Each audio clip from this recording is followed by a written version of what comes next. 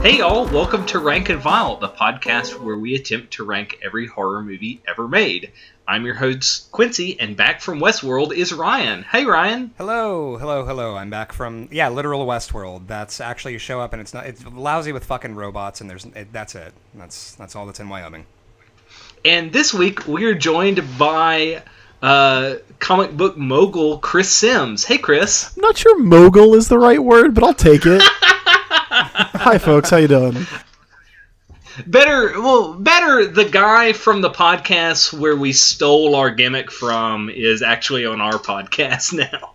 Well, I mean, if it makes you feel better, I also stole it. So I stole it. Here's the secret origin of every story ever. Tom Sharpling did a bit on the Best Show called "The Order of Everything," and people were just calling up with everything, like concepts.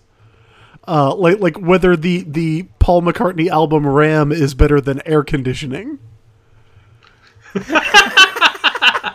Which is way better bit than what we eventually narrowed it down to. But we have fun with every story ever on Warrock and Ajax, so yes. Definitely. I feel like which is funny with the ranking system thing, because I feel like on Rank and Vile, when I look at our list, it's sort of like a child that's mutated into a man I don't fully understand. And like you love this list because you made it, but then you're sort of like, this is all fucked up. It's all gone pear-shaped. Yeah, I was looking at your list, and I don't want to you made the mistake of sharing it as a document with me and giving me the ability to comment on it. Oh no. I haven't. Well, my main comment is I think there's a problem with your, I think there might be a glitch in here or something, because you have Phantasm is at number 17 and Alien is at number 1 instead of the other way around. Look, that is your buddy Matt Wilson that was part of that decision. So take it up with your co-host if you have a problem. Phantasm is the only movie in this top 20 that has the tall man in it, so I don't...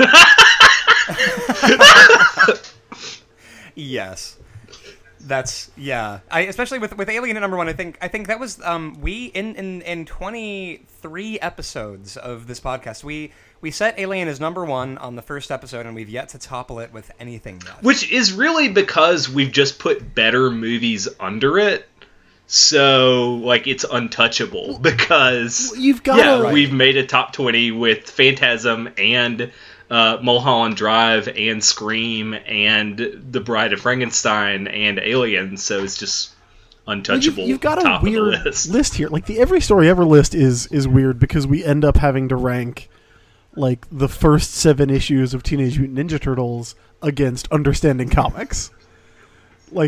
Not really something that anyone is equipped to do.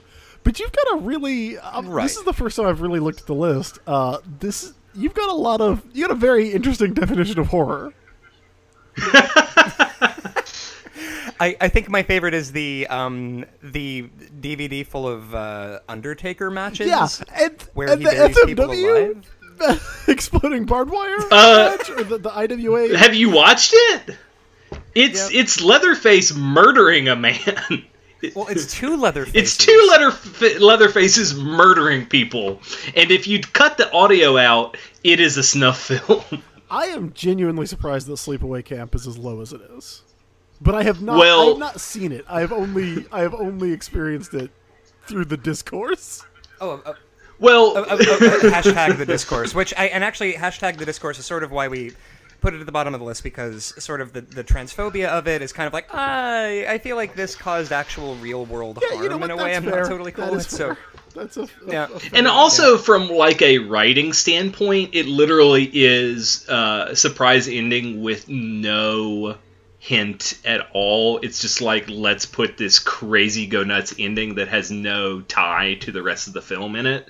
So if this was in a college writing workshop, everyone would say piss up a rope. That's a bad ending to a movie. You can't do that. That's what they say in college.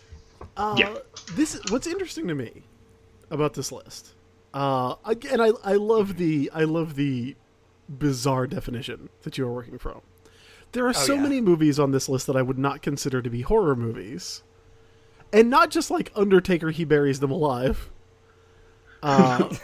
Or I mean, like, I would, like, American Psycho, like, I wouldn't necessarily consider to be a horror movie as much as it's kind of a thriller, but right. And actually, I feel like the thriller versus horror. I mean, like, and then there are movies like Blue Ruin where you're like, is that horror? I have had sorry, go ahead.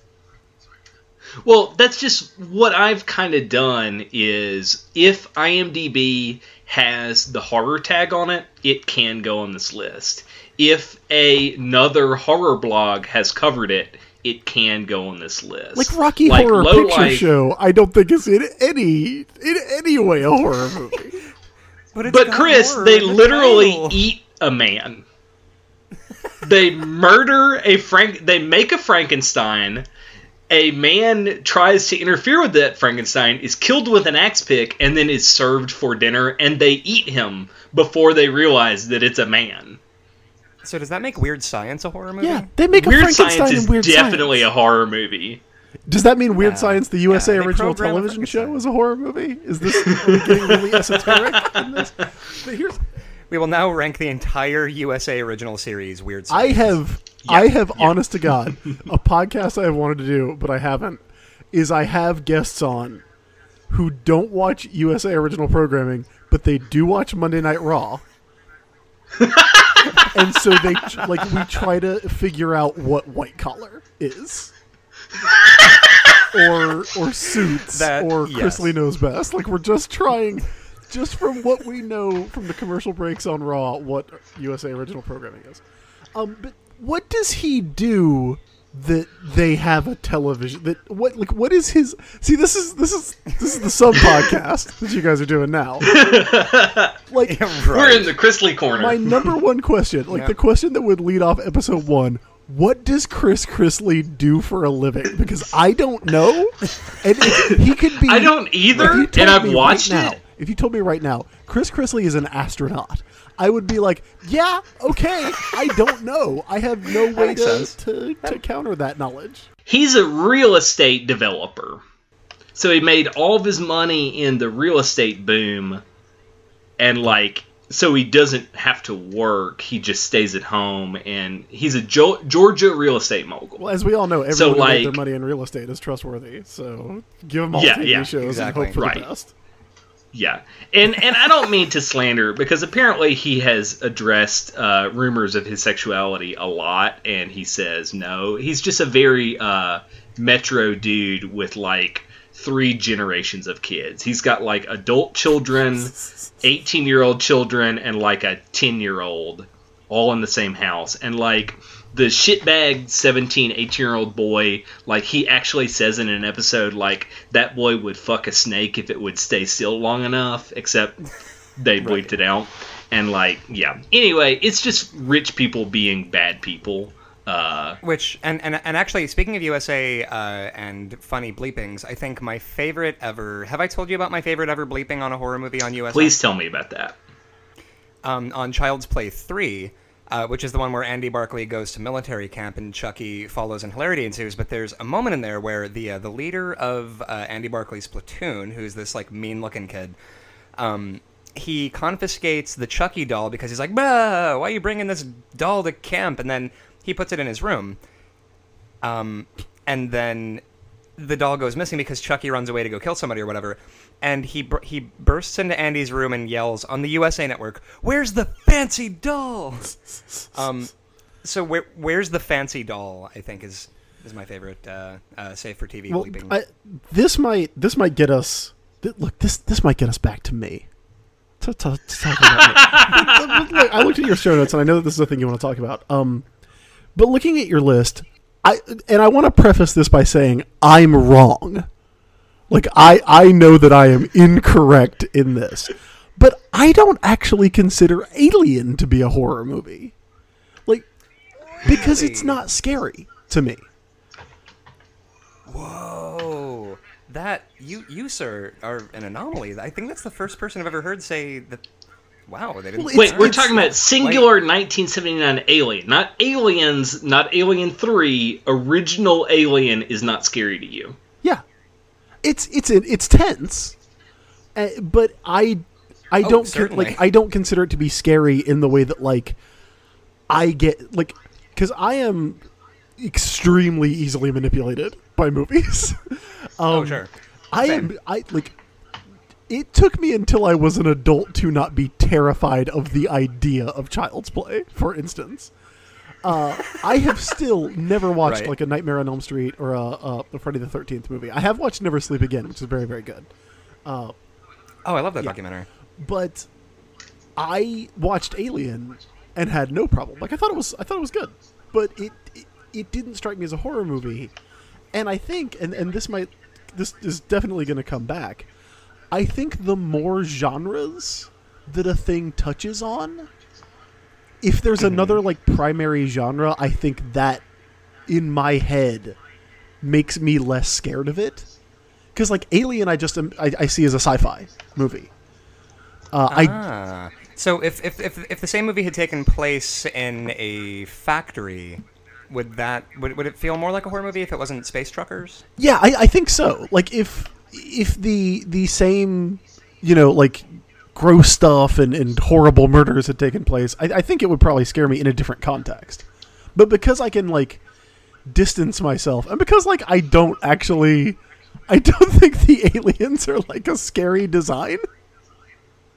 I think the aliens, the H.R. Giger aliens, do not ever get credit for being as hilariously silly as they are. But I mean, they do look like big like dongs. Giant dongs. That's first of giant, all, they're shiny dongs. Right, big shiny dongs in space. Yeah.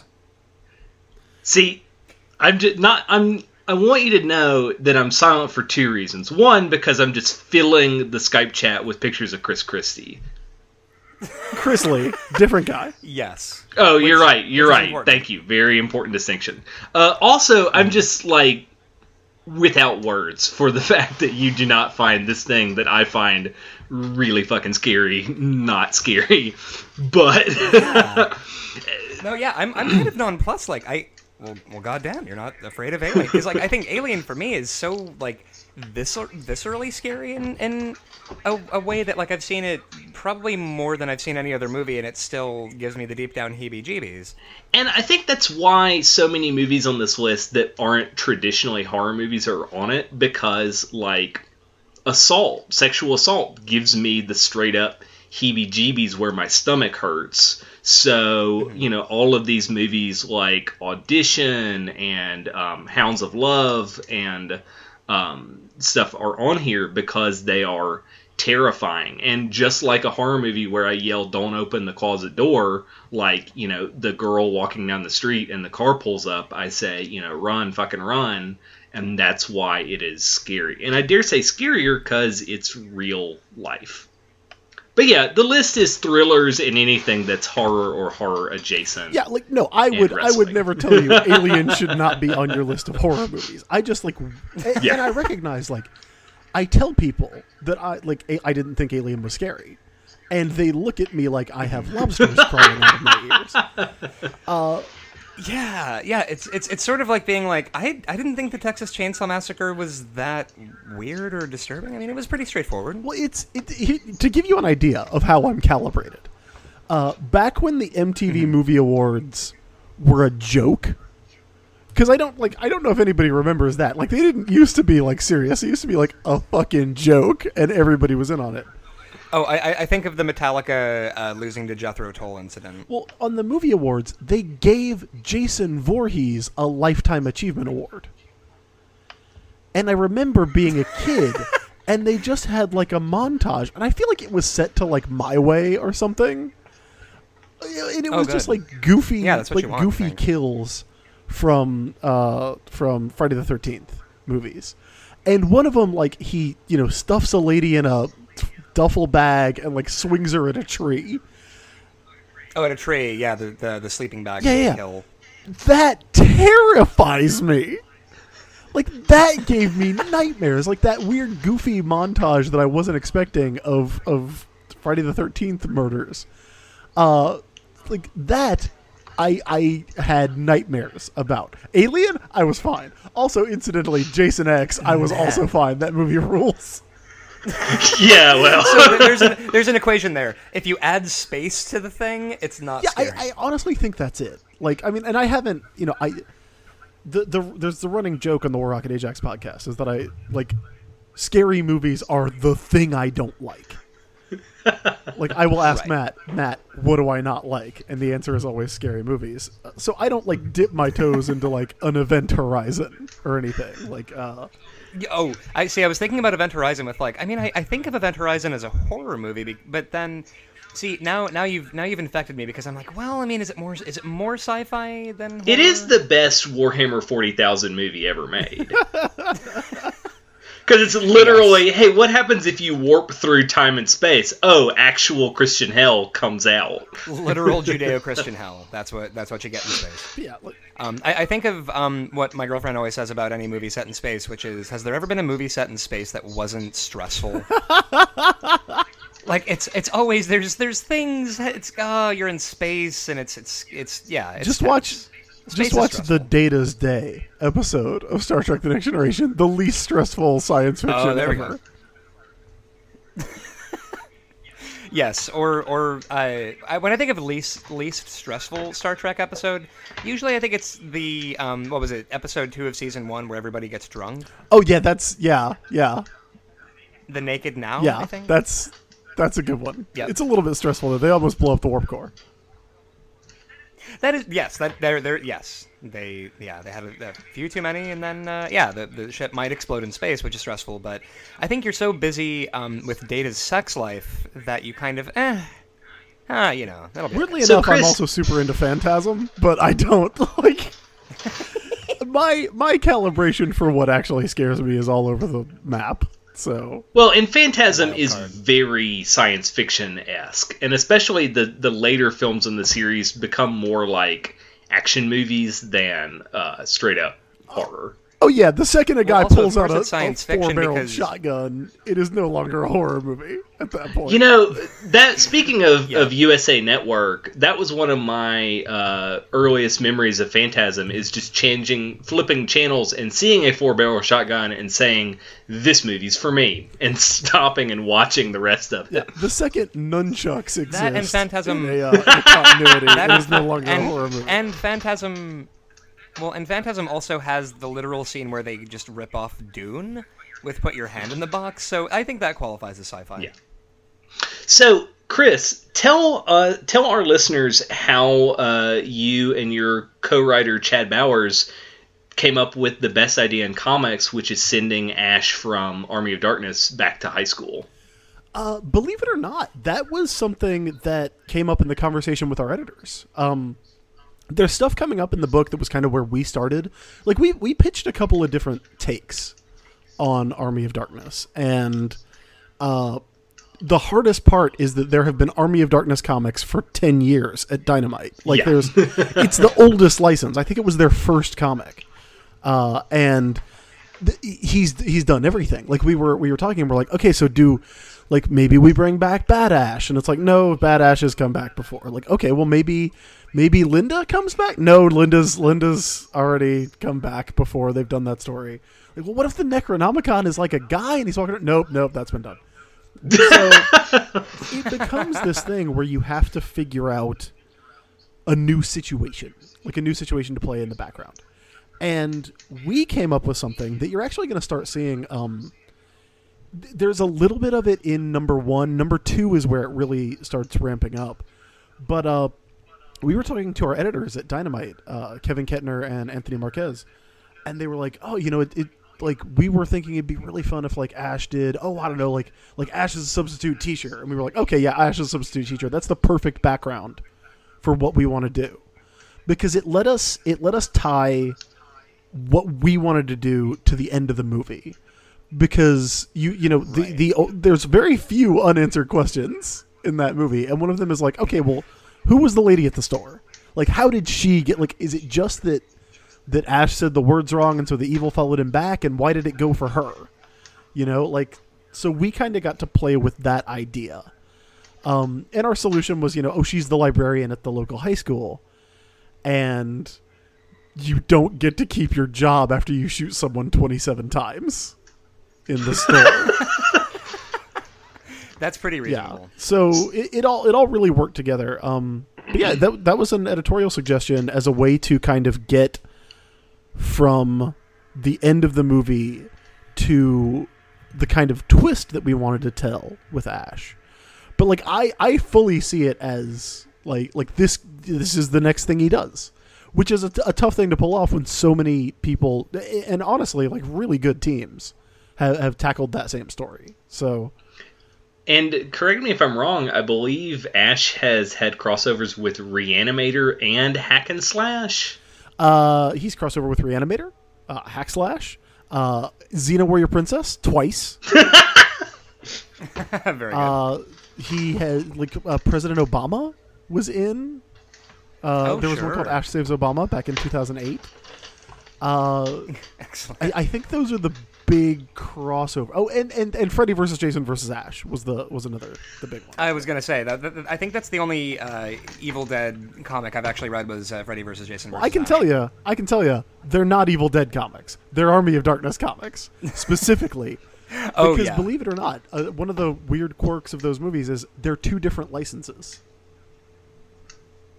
Yes. What? Like and also in terms of like everything about the tone and subject matter, they almost might as well not even be the same character named Ash Williams. Yeah. Okay, this is so fascinating, and now I just want you to I don't want you to tell me the factual legal definition, Chris. I want you to no prize tell me why Evil Dead and Army of Darkness should be distinct properties. Well, I mean, just to be upfront with it, Dynamite has the license for Army of Darkness. There's another company called Space Goat Productions. They have the rights to Evil Dead, and they're putting out comics now that I think are very different in tone. And I've read a couple of them, but I kind of had to stop reading them because I thought it was weird to be reading such a similar thing. I actually enjoyed them, and I thought they were good. So I don't want to slag them off or act like they're bad or anything. It's just that I was like, I probably shouldn't be reading other people's Evil Dead Ash comics when we're trying to write this Army of Darkness Ash comic.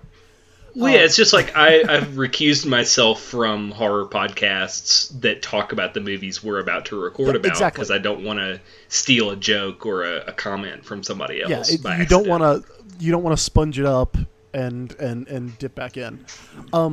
But in terms of why they should be, I think you're exactly right. Like the tonal shift, not just from like Evil Dead to Army of Darkness, but even Evil Dead 2. There's such a tonal shift into Army of Darkness where it's in a different genre. Like it's honestly barely a horror movie. I watched it tonight again. Just so that I could make sure to have some fun stuff to talk about. And it's Looney Tunes. Yeah, it is.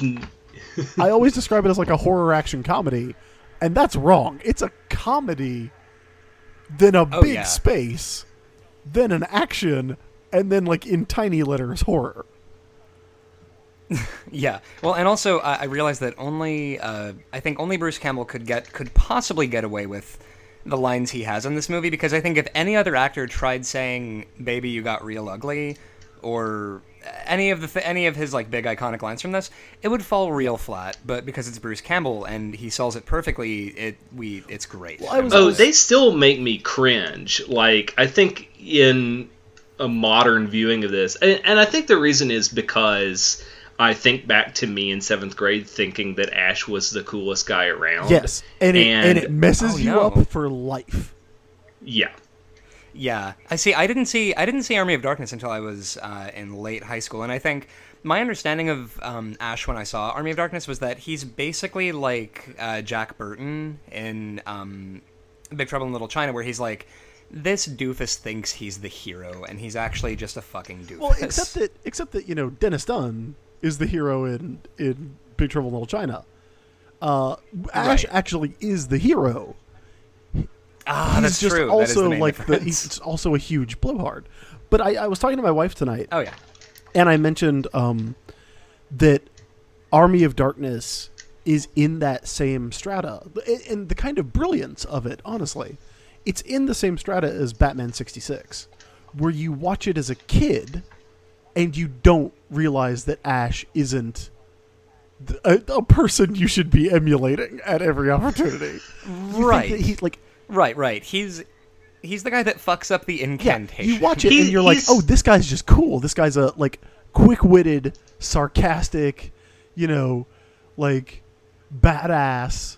You kind of forget the parts where he's like, Henry, tell him you don't know me. I've never even met these assholes before. And then when you return to it as an adult, you're like, oh, Ash is a fuck up and a blowhard. But that makes you kind of like him more. Yeah. It's Ash vs. Evil Dead. Honestly, that series, I was expecting it to be a total poop cookie, and it is just fucking delightful. Oh, yeah, it's super to me. fun. It's a greasy cheeseburger of a show. It's exactly what I wanted out of it. Yeah. And I think there's a way, like the way that I think you have to look at that if you're writing the character. Because I don't think anybody who's come into an Army of Darkness comic wants a comic about how Ash is a shitty dude, even though he kind of is. But right. And I said this in an interview like really early on. If you look at what he goes through, you know, like literal chosen one zombie magic, like ancient magic, is targeting him specifically to ruin his life. It's in our comic, like we make a reference to like the idea that Ash was going to propose to Linda at the cabin before everything went down. Right. It tears his life up. The evil gets inside of him. He has to cut off his own hand. He gets trapped in the past, like in 1300 AD, and like the first thing that he's put in stocks, whipped, and thrown in an oubliette with a zombie that wants to eat him, right. with a deadite. If you look at him going through all that, all the bravado and all the blowhard and all the just being a dick and like putting up those walls becomes really easy to see as a defense mechanism. Like instead of running away, he's just going to build up a wall. Exactly, because all that braggadocio is how he's going to get through this, because the guy is a shit magnet from Jump Street. And I think that was my biggest problem with this rewatching, is how he treats Sheila. But if you think of it as like he's still in love with Linda, and he's like, because it's literally like the next week after he's had to saw his girlfriend up and bury her in the backyard. Of course he's going to treat her as this like, flippant, stay away, I'm a bad boy, I'm a loner, I'm a rebel, don't get with me. Like, it kind of makes sense. I think it's still crappy of him as a person, but I get his motivation more. So where do we want to put Army of Darkness on our list? I think that depends entirely, like, one of the questions you had written in the show notes was, is it better than Evil Dead 2? And honestly, that depends entirely on what kind of movie you want to watch. So, if we're looking at our list and we're thinking of it as like, go in this order, like if you were to watch horror movies and you just want to see the very best, and then once you get to Undertaker, stop watching and don't watch below that, then I don't think this would go in the... Evil Dead 2 is number 8. I don't think this goes in the top 10 anymore. Yeah.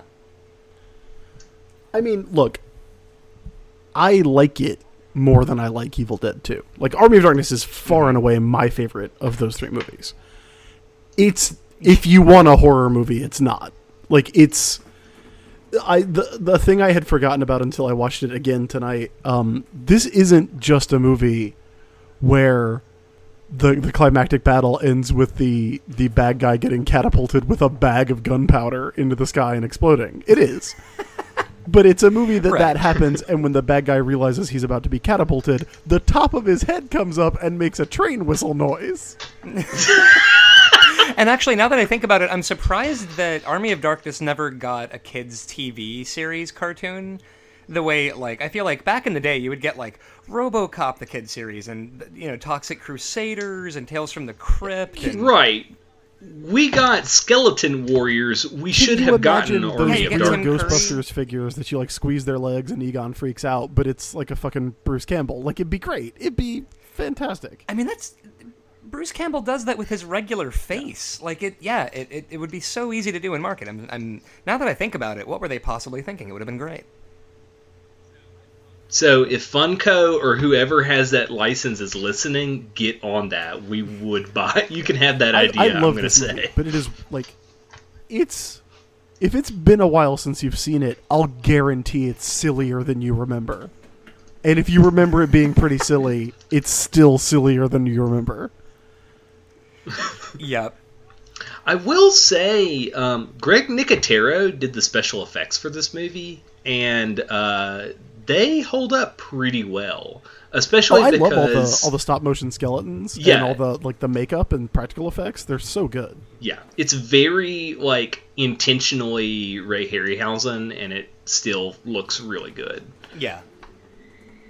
Meanwhile, I was watching a clip from Star Wars Episode 1 where they replaced all the lightsaber noises with Owen Wilson saying "Wow," and Wow. that movie for supposedly looking so good looks like hot trash now because of all of the CG that was added in that, all of that early 2000s. So if Army of Darkness, I would say it is. I like Evil Dead 2 better because I like how messy Evil Dead 2 gets. Just the sheer gallons of gore that are dumped on him. Yeah. This is the best thing about Evil It's Dead a 2 slip and by slide. far. That and the like physical comedy of Ash fighting his own hand. Oh my god! Yeah, so Bruce good. Campbell is a comedic genius. He's so good at physical comedy. Yeah. And the fact that what's her name in the root cellar? Eleanor? Is that Professor Nobody's wife? Yeah. That's Ted Raimi Yep. in there. What? Yeah, that's Ted Raimi in that giant foam rubber suit getting swung around on wires as Eleanor. Which kind of adds to the feeling of sort of overall, like, they're a bunch of nice Michigan boys making movies with their friends sort of thing. And I feel like in that way, Evil Dead 2, it edges out Army of Darkness because it maintains a lot of that fun silliness because, literally all of the, an eyeball gets launched down a girl's throat and, she struggles with that. And whereas Army of Darkness is a little bit more... So Evil Dead has those silly moments, but it is also legitimately scary in places, and I think Army of Darkness just is funny and a really enjoyable movie. Also, I love that the full last 30 minutes is a battle. Yeah, Army of Darkness is never scary. Yeah. Never once. No. It's atmospheric, but it is never scary. I got a hard floor and a hard ceiling for you. Excellent. What do you got? My ceiling, because in terms of horror movies, I don't think Army of Darkness is better than Phantasm. That was gonna be my first question. Was like, all right, how does this stack up against the movie that, by all rights, should be at number 1? Yeah, it's not better than Phantasm. Floor, there is no way this movie is worse than the Rocky Horror Picture Show, and that is a fact. I'm a Rocky Horror hater, but if this movie goes below Rocky Horror Picture Show, I will walk. Yeah. Just straight up, you're gone. No, I was thinking that too. Like, I think that I really like Rocky Horror, but in terms of tenuous grasp to the format of this podcast, I think Army of Darkness is definitely more horror than Rocky Horror Picture Show, even though Rocky Horror Picture Show has horror in the title. So now we have created the awful scenario where we have to talk about Audition and Army of Darkness in the same discussion. No, I don't know Audition, so... how do you feel about Excellent. needles and eyeballs, Chris?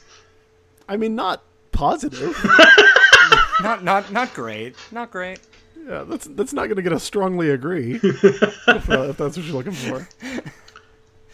0 out of 10. Here's the thing. I think I would put Audition above Army of Darkness because I think Army of Darkness, obviously it's like a big part of like pop culture and also nerd culture and just sort of like weird. I don't know. It's great, but also I think Audition occupies a place where when somebody mentions Audition, my brain sort of goes, "Oh Christ! All right, let's talk about Audition," in a way that, you talk about Army of Darkness and it's kind of like, "Oh shit, Army of Darkness," and you get really excited about it. Okay, let's put it to this test. It's the first day of college. You're moving into your dorm room, and you meet two guys in the quad. One is wearing an Audition t-shirt, and one is wearing an Army of Darkness t-shirt. Who do you eat dinner with? Ooh, probably Army of Darkness guy. Yeah, that's the wrong answer because that's what happened the first day of college, and that guy was crazy. Oh, wait, was that Martin? Redacted. Dude, damn it, Ryan. You can't say people's names like that on a podcast like this. Was that... That was, yeah, bracket? you named him, Yeah. so now you're going to have to bleep his name out. Absolutely, I will redact it. Yeah. You mean redacted? Yeah, redacted. Exactly. Redacted answer is who always hang out with the guy had who, like- custom vampire fangs, and he wore them every day of the year. And walked around doing drum solos in the air while going to class.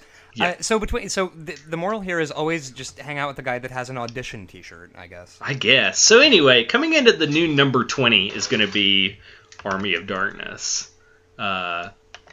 Chris, do you remember that time that Dracula came back to England in the crazy 1970s?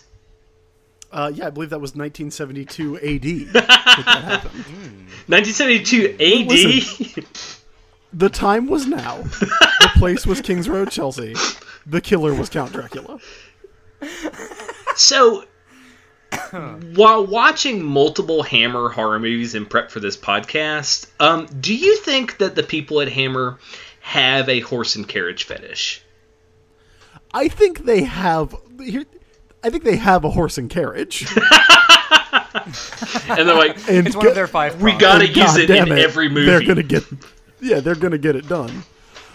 If we're ranking just on posters, this is number 1. It's Army of Darkness, a close number 2, Dracula AD 1972, a strong number 1 for that kick-ass car and that chalice and these 3 babes and then a vaguely Christopher Lee looking Dracula. But counterpoint, Yeah, he sort of looks like a human version of the Count from Sesame Street on the poster. He looks like if the 3 of us were each going to in turn do the last shot from the Thriller video. but And counterpoint, you composited Yeah, he looks all like of his- those into one picture. He looks like a sneaky potato, like he's just sort of in the corner watching. sneaky potato. He looks like someone said, "Hey, what did that raccoon that was going through the trash last night look like?" Okay, but counterpoint, the Taste the Blood of Dracula tagline is drink a pint of blood a day. I mean, That's oddly specific. that's because you can't give a tagline to a movie with the title "Taste the Blood of Dracula." It is its own tagline. Hey, I feel like it's just Taste the Blood of Dracula. Tagline, do it. So, The best Hammer Dracula tagline is I'm gonna throw the tagline out. See if you know the movie. The tagline is obviously. I got nothing. Which one is that? That is the tagline of Dracula Has Risen from the Grave. God, I love Hammer horror films. They were. I think they'd run through them. They'd run through them at that point. The poster is amazing. Like, it's one of my favorites because it's so sleazy. It's Oh, that's even worse than Dracula AD 1972. Right, Dracula gets busy. That's what that face means. That's what that expression is. Yeah, he gets down. So, Ryan, have you watched Hammer movies before this? Oh, I've that's what I watched as a kid. Really? Was Hammer horror? Yes. That's wonderful. And the thing is, like, I feel like again, I've got this theory that if you've seen one Hammer horror movie featuring Christopher Lee as Dracula, you have seen every single Hammer horror movie with Christopher Lee. Like, I think that's almost accurate. Well, they get worse, certainly. Well, I don't know. Like, here, okay, if you have seen Horror of Dracula, right, the which is the known in England as Dracula, Right. then you've basically seen most of the beats. But by the time you get to the Taste the Blood of Dracula in 1970 and Dracula AD 1972, those movies are weird. And Yeah. they're weird in the way that yeah. they're like, okay, this is our sixth movie about Dracula. What are we doing? Yes, and apparently, Taste the Blood of Dracula was one of 4 Dracula Hammer horror movies that Christopher Lee did in 1972. That's why at the end he just doesn't give a shit. You could tell. Oh, fuck it. He's just like, I don't he is care. phoning this in from his hotel room. He doesn't want to... They had to, like, sweet talk him into doing Taste the Blood of Dracula because he was so tired. The original draft of Taste the Blood of Dracula doesn't have Dracula in it. It's all about, like, it's literally all about the dude who's going around, Lord Courtly, who's going around, like, grinding up the blood of Dracula and getting rich dudes to drink it. Because Right. people want their thrills. Can we all agree that if you're hanging around and some dude, whether it's 1972 or 1872, walks up to you and says, hey, you want to do a black mass and see if Dracula shows up? You just say, no thank you, and move on? Oh, well, I'm sorry. Why would you not do that? Well, I think from watching these movies, because everyone dies. Well, I mean, yeah, but look, we all got to go sometime, and this was like, this movie, it looks like, we're talking about Taste the Blood now, right? We're talking we're talking about I think Taste the they're Blood, yeah. interchangeable, really. One's in 72, one's in the 1800s, but both basically had the same plot. Yeah, Taste the Blood is set in, like, 1899 or whatever. It might as well be set in 1971. Right. Well, There's an and also... extended sexy 70s lady dancing with a snake sequence in this movie, Yes. which Always is important. great. Everybody's got cool ass 70s hair. It's got that one. God, he was that dude was straight up Violet Beauregard's father, I believe. In Willy Wonka. Yeah. And actually, everybody's hair in circa 1972 in these movies, it's sort of like, you remember, like, you've seen pictures back in the day when, like, you know, you'd have sort of like trucker country guys who, like Johnny Cash and Conway Twitty and all these guys that had like pompadours, and then around the early 70s, they all got their hair permed. And that's what's up. That's everybody in these movies. I feel like if you took Dracula AD 1972 and Taste the Blood of Dracula and edited them together, they would make one perfect movie. But by themselves, they have their strengths and weaknesses. Yeah, I mean, they're my two favorites of the Hammers, and I love the Hammers. I think it is criminal to me, and I say this as a Dracula fan. It is criminal to me that the Universal Dracula is more well known than the Hammer Draculas. It's shocking. I would agree, actually. Like, there was exactly one good performance by Bela Lugosi, and actually, Bela Lugosi, this is going to sound apocryphal, but I think his performance as Dracula is kind of overrated and was good because they shined a pen light in his eyes off camera, and it made him look cooler than he was. He's not bad, and that movie's not bad, but it's not great, and it's neither great nor awesome. Right. And right. the Lee Draculas are either great or awesome. Very rarely both. Well, and with Christopher Lee Draculas, first of all, a lot of these movies feature a lot of members of the Galactic Empire in prominent roles, because you've got Peter Cushing, and then you've got the peer pressuring people into drinking blood guy from Taste the Blood of Dracula. Wasn't he the guy that got force choked in A New Hope? I think he is. I think that's him. I want to say that's the same guy. another tangent, because that's what the show is actually all about. My favorite thing about Star Wars is that it's canonical that everyone in the Star Wars universe has 1970s sideburns. Yes. As they also have in the Hammer horror movies. Yes. And honestly, like, Taste the Blood of Dracula, it is just fucking crazy. There's a lot happening in Taste the Blood of Dracula, and honestly, Christopher Lee not in it a whole lot. Like, he's Dracula, so he's hanging out, but yeah, you can tell that this is primarily a movie about peer pressure blood guy, and not so much Dracula. Lord Courtly.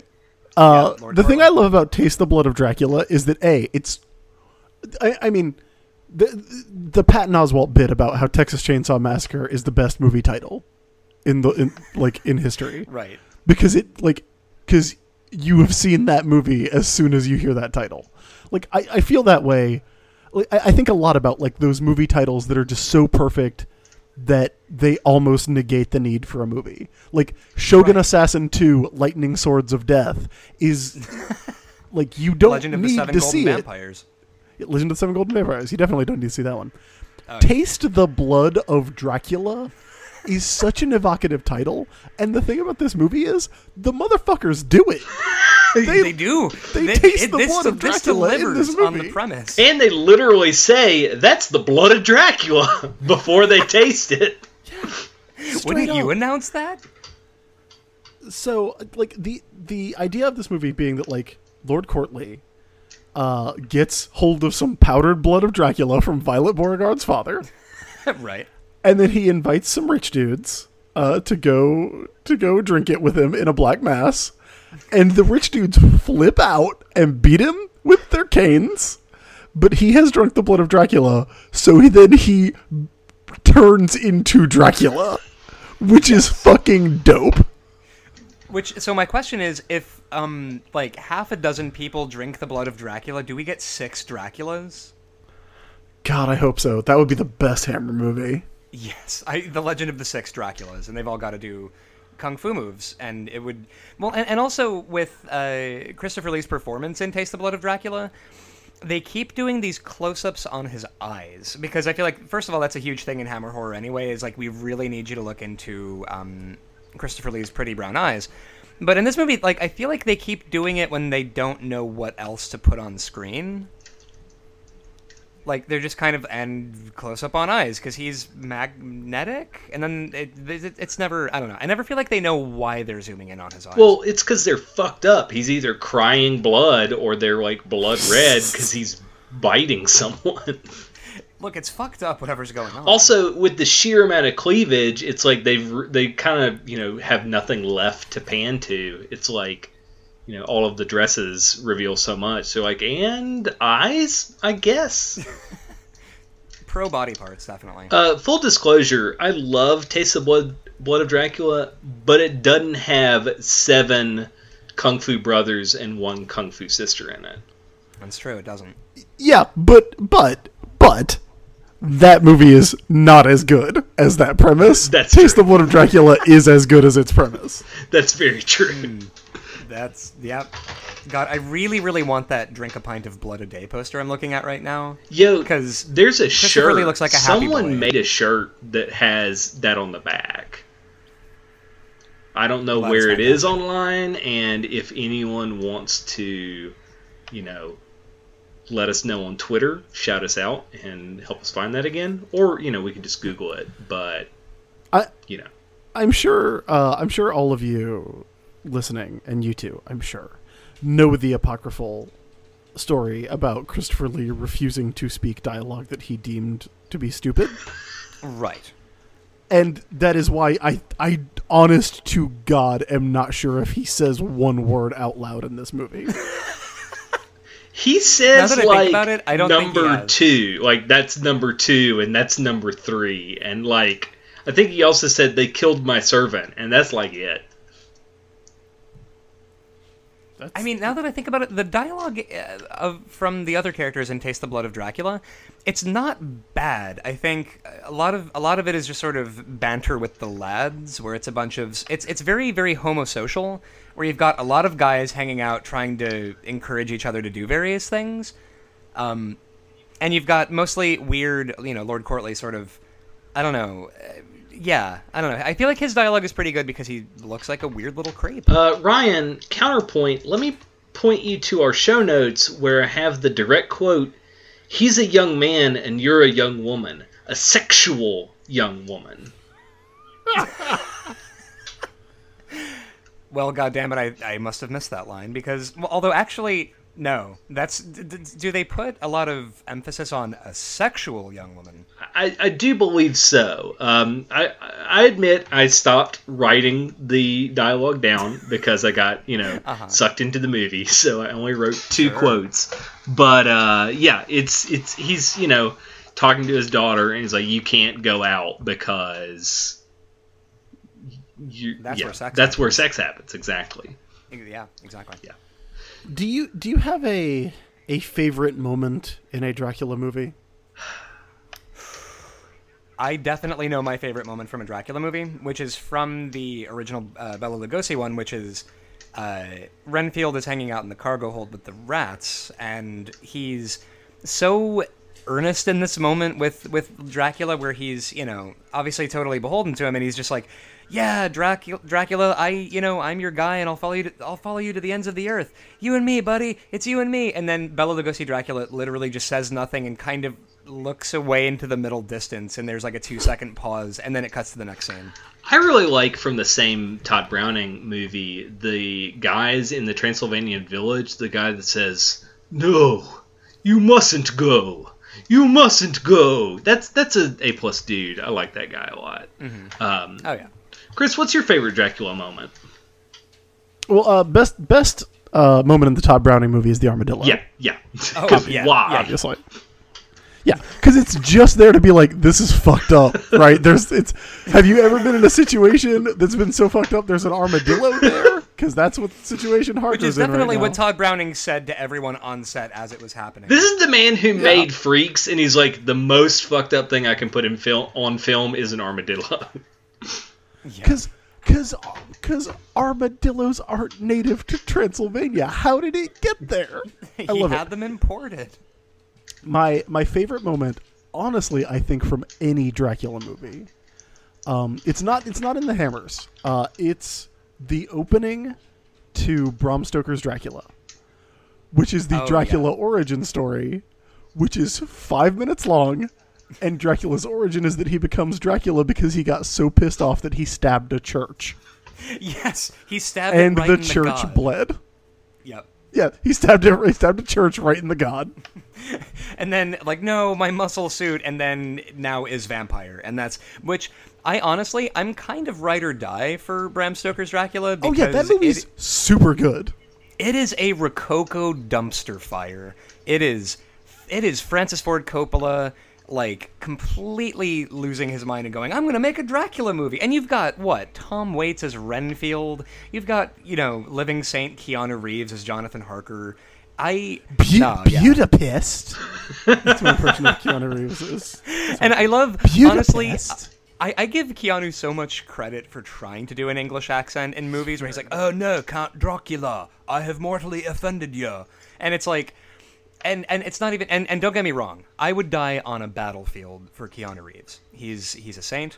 It's sort of like when he tried doing an English accent a little bit in Much Ado About Nothing, and I just appreciate he's a nice boy and he's putting forth the effort. And honestly, I kind of love his performance of Jonathan Harker because I think a lot of people are sort of, but he's so ineffectual and useless, and it's like, yes, that's Jonathan Harker.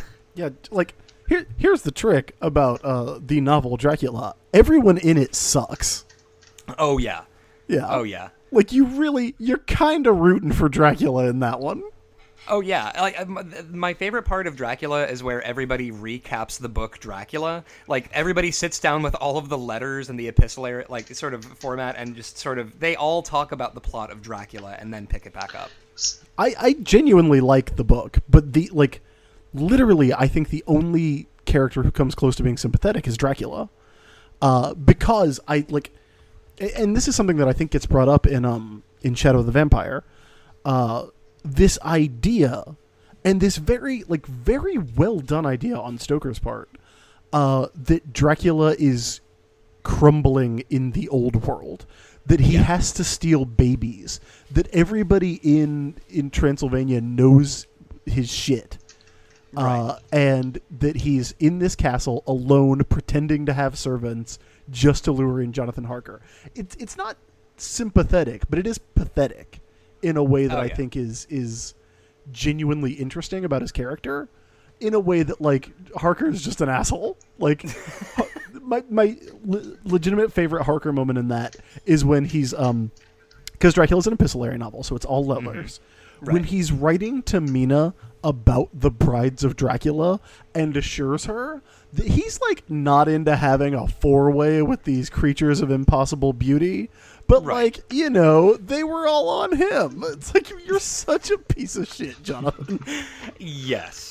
Oh my god. And there's the one part of the novel that I always think about, which is where Jonathan literally asks Mina, like, listen, you're being really competent and good at stuff, and I need you to get down on my level, please. It's making me feel very bad. Yeah. So speaking of feeling very bad, I think we can say that Taste the Blood of Dracula is definitely better than Dracula Untold.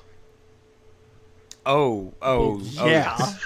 Oh, yes. Water is wet. Yeah, Dracula Untold.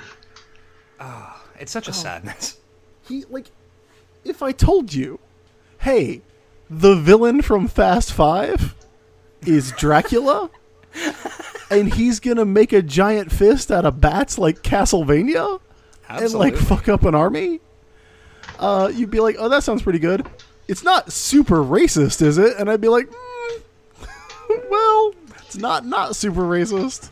Well, you got Jesse Custer as in brownface doing a bad accent. Is that him? Yeah. Oh my god! It's a bad baked Mary yeah. Berry. That is rough stuff. Yep. Well, you've got that, and then it's like, if you had told me, like, all right, also Charles Dance is a decrepit fucking Nosferatu cave lurker, and, like, even that doesn't salvage the movie. And I think Charles Dance is the best part of Dracula Untold, but it's not enough. So that's our... It ain't hard to beat that. So what is a more realistic floor for this movie? Taste the Blood of Dracula. Taste the Blood of Dracula? Yeah. Well, I think Taste the Blood is better than AD 1972. Yeah. So, Yeah. except AD 1972 has Peter Cushing whipping the shit out of Alucard. Like that scene. No, it's dope. Yeah. Like, I feel like they're very comparable, but I feel like Taste the Blood is a little better. Like, Dracula's more of a weird presence in Taste the Blood in a way that I find very appealing. And Taste the Blood also has Madeline Smith in it. So Yes. So, okay. Depending on your affection for Madeline Smith, that might change some things. Another thing. AD 1972 feels like a practical joke. Like, the costume designer is like, let's put this motherfucker in a monk outfit, and let's give this person a rug for a jacket, and let's see if anyone watching will catch that. I'm looking at this list trying to figure out what I have seen and can therefore rank this movie against. Okay, so... Because I know it's better than Undertaker, he buries them alive. Oh, sure. I do think I know for sure. Taste the Blood of Dracula is better than House of a Thousand Corpses. Okay, so how about Legend of the Seven Golden Vampires? I think both of these are better than Legend of the Seven Golden Vampires. I'll say that. Yeah. I think Legend of the Seven Golden Vampires is, for what it is, for being it's not bad, but for being the Hammer Shaw Brothers collabo, like, it is not what you want. Yeah. It's I so think, disappointing. I think my ranking for it would be Taste the Blood of Dracula, and then Legend of the Seven Golden Vampires, and then AD 1970. Under Seven Golden Vampires? Yeah. Really? Yes, just because Seven Golden Vampires, I don't know what it was, it hit the spot exactly for me. I had giant Muppet bats swinging on strings from the ceiling. I had improbable transformations. I had kung fu. I was happy as a clown. Okay, so what's a better scene? The rock concert that starts AD 1972, or the scene that starts Seven Golden Vampires, where a college classroom of Chinese people tell Van Helsing to piss up a rope with his racist stereotypes? That's the greatest scene. I love that scene. I gotta go with that one. So, Chris, what do you think? AD-72 right beneath Seven Golden Vampires? I think that's a good place for it. Okay, so again, I think if you meet Seven Golden Vampires on its own terms, it's probably better than if you've watched a bunch of Hammer movies and watched a bunch of Shaw Brothers movies and been like, oh shit, they did one together. They did two, but that's the good one. Yeah, it's again disappointing. Is the way I would put it, but because you know what it could have been. Yeah, because it could have been just Christopher Lee fighting kung fu dudes for like an hour and a half and like tearing their hearts out. Right, Shaw Brothers made Inframan, so it's kind of hard to watch Seven Golden Vampires and not be disappointed. What's that? I just wrote about it. What's that ninja movie where a guy gets his intestines ripped out and then keeps fighting for another 5 minutes until he trips over his own intestines in a fight scene, and that's when they kill him? Like, that shit should be in this. That should be in the Dracula I don't know what that movie. is, but I need to see it. Yeah, we're gonna have to track that one down. I think it's like Invincible Ninjas or something. It's good. You know, Ninja 3 has the horror tag on IMDb. Oh shit. Talking about the domination? Yeah, talking about the domination. Because Yeah. a woman is possessed by a ghost. She's possessed by a ninja ghost, and as we all know, only a ninja can kill a ninja. It's the worst kind of ghost. You get a ninja ghost, it's all over. So listen, does Taste of Blood of Dracula go above Event Horizon, or do we want to put all these Hammer movies right next to each other? I don't think it's better than Event Horizon. I think I would sort of clump them together in the same block of... Because you can only sort of judge them against each other, for me. I think that's fair, because, yeah, they... Together, like, this is a superb Friday night. Get you some Bojangles and watch all three of these movies back to back. Hey, here's my question. I want to ask you, because again, I'm not a scary movies guy. Mm-hmm. That's not my world. I'm a guest. Are you telling me Tales from the Crypt Demon Knight is better than Taste the Blood of Dracula? Are you going to be straight up with me and say that right now? Well, yeah, we probably do need to we haven't locked that in. We probably do need to reconsider. It's like 8 spots better. It does have Billy Zane smiling that dreamy smile. Now, here's the thing. Like, Billy Zane in Demon Knight should have launched him to fucking superstardom. It's pretty criminal that it didn't. He's so good in Demon Knight. So, actually, yeah, like, here's the problem, is underneath Demon Knight is The Mutilator. Oh, it's definitely not better than The Mutilator. Yeah. So, I would say Taste of Blood of Dracula is more enjoyable than Black Christmas. So, like, I would say it could go as our new number 25, which is still, I recognize, does still make the Demon Knight above Taste of Blood of Dracula. But, yeah, actually, I think that would be fair, because then that puts Taste of Blood of Dracula better than Cat in the Brain, and that movie is not fun, and this one is. Yeah, agreed. So, okay, so I would say it should go right under Mutilator and right above Black Christmas, then. I feel good about that. Yeah. So, a hop, skip, and a jump away from Demon Knight, but not quite. So, Chris, we've had a great time here, but I would be, Sorry, we have had a great time, and I kind of feel like you're about to ruin my great time. Because I cannot let you hang up from this call without clowning on Batman Dead End. Oh, boy. As the leading Batmanologist... That was a great tired sigh. Oh, right, let's talk about this. I have a hard time, like, really tearing into Batman Dead End, because it's a fan film. Sure. And in all honesty, it's like it does exactly what it wants to do. And it came out in 2003. So if you look at that, I saw this when I was working at a comic book store. Oh, wow. We had it on a bootleg DVD that we sold. The Joker has no business in this movie, or in this little short, where Okay, it's like, so- like my guys, you've already got Alien and Predator. Why do you need Joker waxing philosophical about the cycle of crime and punishment? I mean, that is far and away the worst part.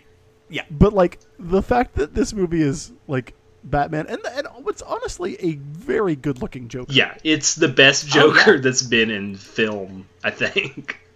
Yeah. Then the Joker gets. Is it a predator or an alien that kills Joker? Oh, it's Maybe an alien. This is It why I does. wasn't Scoops scared him by right up. Alien, because I definitely saw this before I saw Alien. Like, oh shit, it's one of those things that kill the Joker. He just scoops him up like ripe fruit from the pavement. Chris, did you read the series that this was based off of? Or the 2 series that this was based off of? I mean, this is. I have read them, but years ago. So this is not strictly an adaptation of Batman versus Predator. Right. But yeah, I've read them.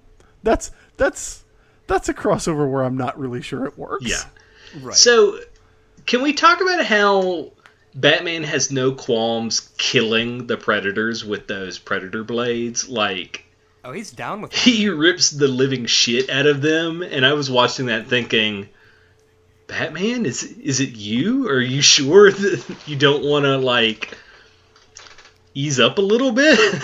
Well, see, because it's not humans, it's the Yacha. So what? It's fine. I don't know about that. I mean, I know. this isn't like, again, it's so hard to judge because it's like, hey, what if Batman fought a predator? And then they did that thing, and they, God bless them. I will say, this is far from the worst Batman fan film I've ever seen. Oh, true. The worst one I have seen is one that was called The Death of Batman, or as it was spelled on the title card, The Dead of Batman. In which Batman is, well, there's a lot of stuff that happens in it that I don't really want to go into, but Batman is killed by a crook who chains him up and then gets him addicted to heroin and assaults Batman, and then Batman overdoses on heroin after freeing himself, and I'm like, I've just Googled it, and I am so excited to watch this. it's very. I would not. I appreciate your warning. Man, listen. But I mean, like this is perfectly fine. So Yeah, it was better than I thought it would be, actually. So we actually have the filmmaker Sandy Calora's other short film that's way better because he actually can make really good creature effects. Yeah, because that's the thing. It's very competent. Yeah. It's just like it's just the thing it is. Yeah, so definitely Sandy Calora's Shallow Water is better because it's turtle shark monsters. It's basically what's that bad ninja? Is it Razor or the other one that's the bad turtle in Secret of the Ooze? You talking about Toka and Razor? Yeah. Yeah, Toka and Razor, yeah. Which one's the I turtle? believe Razor is the snapping turtle. Yeah. Yeah. It's basically that, but with a spear in shallow water, and it looks really good. Yeah. So it's definitely better than that. Now, on our list, right under that, is where Sergeant Kirchner murders a man with a piece of plywood with nails in it. The IWA Japan Nail Hill Death Match, 1994. And I don't know if watching Batman fight a predator is worse than an actual movie where a man almost dies or not. I would probably rather watch What If Batman but Predators? I would probably rather watch that. Really. Well, because it's quick. Listen, that nail hell death match, it goes on. It's a while. slog. Yeah. Chris, you're our guest. Which would you rather watch? I mean,